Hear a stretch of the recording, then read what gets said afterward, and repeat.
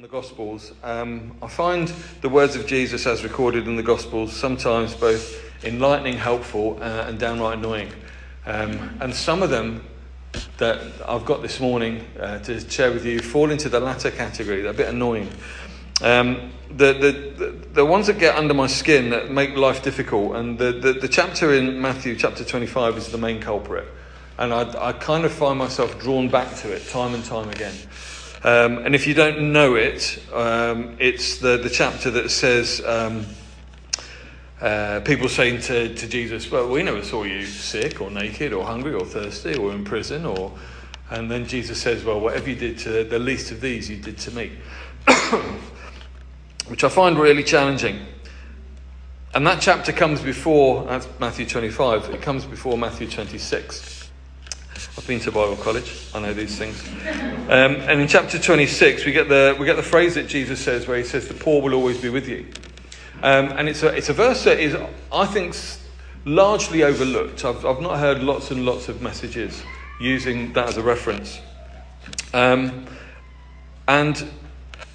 structurally, culturally, politically, the poor, the marginalised, those who fall through the cracks, and run out of possibilities, as Job was talking about, those who run out of relationships to go to and people to ask, they're always going to be with us. And maybe at some point or other we will find ourselves in one of those categories. There are those that work with government and other agencies, think tanks, to combat things like poverty, and that's desperately needed. And there are those who work face to face with the poor, the marginalised, the homeless, and aren't trying to fix the big macro situations, but rather they're dealing with the micro of the individual's life. And both are important and both are needed. So where does crossover fit into this? Is it mission work? Is it outreach? Is it a mercy ministry? Well, yeah, it's all of those things. Current statistics would suggest that I think it's 1 in 79 people in Brighton and Hove are homeless, classed as homeless. Now that's street homeless, it's sofa surfing, hostels, precarious housing situations, all of that, which works out to about 3,500 people. One of the reasons Brighton has got such a high number of homeless, a lot of people put down to it being the end of the train line from London. A lot of people end up in London. The homeless issue in London is huge. And to go somewhere with the possibility of something a bit different, Brighton offers something different. And that is where ministries like Crossover encounter folk who've fallen into situations that usually are not of their choosing. There are 1 or 2 people that we come across who choose to live in a tent, who choose to sleep rough. There's a guy called Andy, who's a guerrilla gardener. He's a horticulturalist. He sings in the... there's a community choir in Brighton. I can't remember what it's called. He was performing in the Dome the other week. Yet he chooses to sleep in a tent and live rough. He'll sometimes tell me of the roundabouts that he's working on to plant wildflowers. He tells me about the vegetables he's growing in places in Brighton that no one knows about. And he'll come up and he'll speak German to our German staff members who work with us. And he'll talk of books that he's read and places he's visited and people he's met. Fascinating character.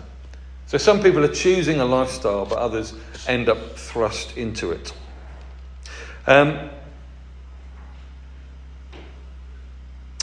Over a number of years, I've been involved in ministry and mission since 1995. Since 1995 to today, I've lived in different countries, I've worked with different people, I've worked for churches, mission organisations. And one of the things I've found as someone who's in inverted commas, full-time Christian, is that some people don't think that some of the things that the full-time Christians do are possible for just anyone to do. I'm not sure if that's a reflection that you might come up with as well, Simon, that there seems to be a bit of full-time in the church, I'm just a member of the church. There's a little bit sometimes of a distinction. I know this because I've spoken to some friends of ours who've communicated some things similar to us. But when it comes to something like Crossover, This is a very easy, very simple way to get involved in making a difference in someone's life. And I'd just like to say, I'm not expecting everyone to sign up to volunteer, by the way. But everything that we do in Crossover, you do. You can all probably make a tea or a coffee. You can all crack an egg. You can all talk to someone. But everything we do, it's really simple. It's really straightforward. This is the least rocket science part of Christian ministry that there possibly is. Jesus said the poor will always be with you. And in that quote, he goes on to say that he won't always be with them. This is the pre-crucifixion passages in Matthew. And there's something about what Jesus says there that is to do with living in the moment. It's to do with expressing gratitude and appreciation. That in this particular instance, this perfume that was poured out over Jesus' feet as an expression of love and care and just a heartfelt response to who he was. It's something that we can all learn from, to live in the moment and to respond to Jesus as we find him in our day-to-day. And Jesus goes on to say that the poor will be with you always. And for those who heard him speak, they would have known that phrase is part of a quote from a passage in Deuteronomy, which says, there will always be poor people in the land. Therefore I command you to be open-handed toward your fellow Israelites who are poor and needy in your land. If you read back through the Old Testament, you'll see that the structures were set in place to minimise suffering, to minimise poverty, to minimise slavery. It was a community that was set aside to demonstrate something of God's heart towards each other. And it would seem that Jesus recognises the need to hold in tension the ability to live in the moment with whatever you have, and to remember and acknowledge those who are around you and yet live a very different reality.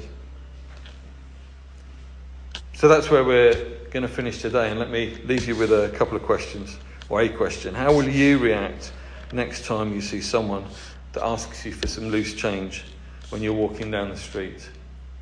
What will be your response to someone sitting on a sleeping bag in a shop doorway?